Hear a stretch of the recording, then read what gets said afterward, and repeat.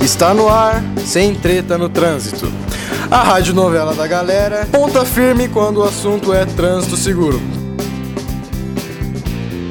Capítulo de hoje: destinos cruzados.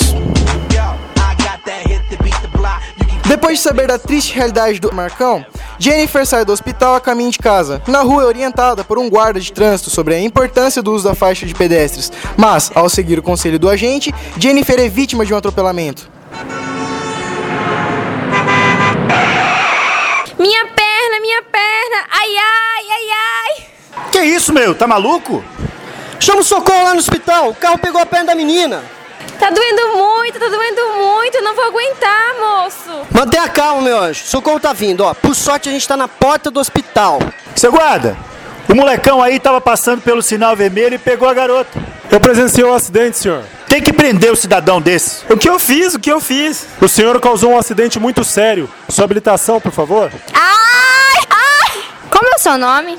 Jennifer, olha só, nós somos da equipe de pronto-socorro. Vamos remover você. Põe esse comprimido debaixo da língua. Vamos lá, no 3 a gente passa ela pra máquina. 1, 2, 3.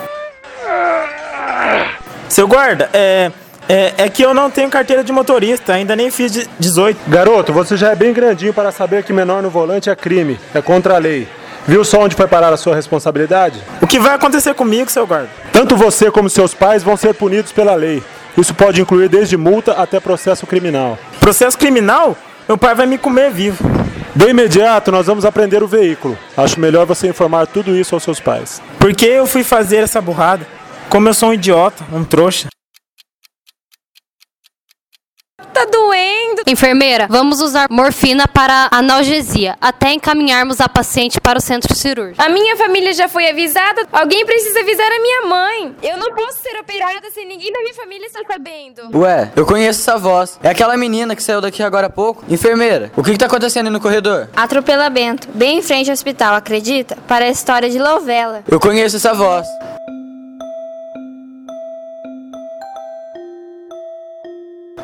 Jennifer, a recuperação da sua cirurgia foi um sucesso. Hoje faz o quê? Uma semana que você sofreu um acidente, não é isso mesmo? Nossa, parece que tô aqui faz um mês. Pois é. A boa notícia é que hoje você vai para casa, mas continua vindo ao hospital todos os dias para as sessões de fisioterapia. Aliás, antes de receber a alta, você vai fazer a primeira sessão no centro de físio. É bom para você conhecer o pessoal e saber como funciona. Num período de 6 meses, você vai ver mais as nossas fisioterapeutas do que o seu namorado. Eu não tenho namorado, doutora. Mas agora vai arranjar. Já estou vendo um monte de gaviões querendo ajudar essa linda garota a andar sem apoiar os pés no chão. Gavião?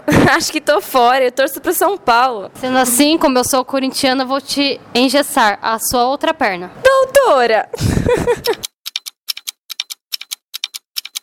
Jennifer, seja bem-vinda ao centro de físio. Oi. E aí, preparada para começar a fazer força? Ah, acho que sim. Ah, bom, porque quem vem aqui sofre um pouco no começo, mas depois pedem até pra gente colocar mais peso. Calma lá, isso aqui é uma academia? Olha, muita gente que sai daqui sai com o corpo saradão. Olha aí o Marcão, começou esta semana e já tá malhadaço, não é, Marcão? Antes fosse. Marcão, esta é a sua nova colega de sessões de fisioterapia, a Jennifer. Marcão? O quê? Vocês já se conhecem?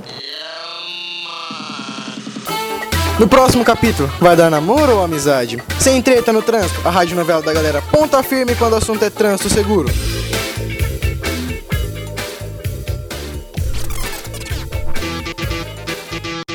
Rádio JT. Trânsito seguro pra você.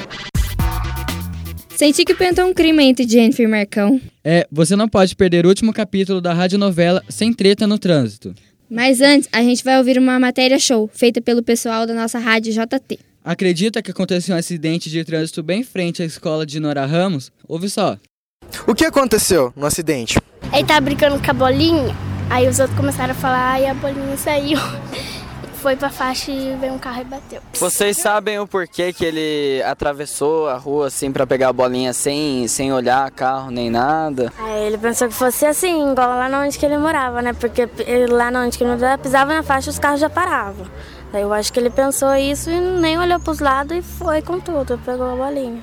E os pais de vocês, como é que eles agiram devido a esse acidente? A meu pai ficou bem preocupado. Até comigo, ele falou assim que ia levar eu pra escola. Eu não deixava eu ir mais sozinho. Mas assim, só os pais de vocês ficaram preocupados ou vocês assim começaram a prestar mais atenção na hora de atravessar? Como foi? Eu comecei a ficar prestando bem mais atenção, porque dava medo de atravessar e o carro vinha bater na gente.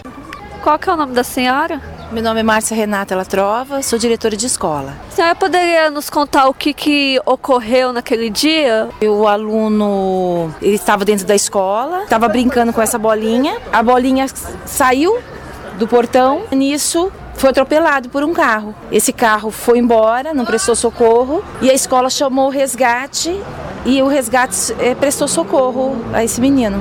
Depois do ocorrido, a senhora tomou alguma atitude para evitar esse tipo de acidente? A gente não deixa mais o aluno ficar no pátio externo da escola. Todo aluno agora ele fica só para dentro da escola. E também a gente pediu para a prefeitura mudar o acesso da escola, esse acesso externo, para ter mais segurança. E a gente também, a partir desse evento, a gente tomou como exemplo para a gente trabalhar o perigo que tem, o trânsito. Pediu também para que eles tomassem mais cuidado. E o menino, como ele ficou? Ele tá bem? Ele ficou 3 dias afastado da escola e aí depois ele voltou para a escola, tá normal na escola, dando trabalho pra gente, como qualquer criança. Então, Souza, o que aconteceu de errado nesse acidente? Foi falta de atenção do motorista, porque a partir do momento que ele está passando perto de uma escola, ele tem que redobrar o cuidado que ele tem que ter com o carro de frente à escola. Segundo, faixa de pedestre em frente à escola, é obrigatório ele prestar atenção e parar. Ele tem que parar para ver se não tem nenhuma criança. Terceiro, omissão de socorro. Ele deveria ter parado e ter socorrido a vítima, coisa que ele não fez. Isso aí, omissão de socorro, se constatado por autoridade policial ou mesmo por um agente de trânsito, ele pode ser preso. Tá bom, então, obrigado. Aí é demais, hein, gente? Não dar socorro pra vítima é o fim. Quem faz isso tem que ser punido. Ainda bem que eu ouvi a Rádio JT, não tem a cabeça urca como esses indivíduos. Nossa galera é ponta firme. É isso aí, galerinha. E não vai esquecer, hein? Vem aí o último capítulo da radionovela que está bombando entre os estudantes da nossa cidade. Temos um encontro marcado, hein? Até lá, valeu aí. Rádio Juventude no Trânsito. Por um trânsito mais seguro. Esse é o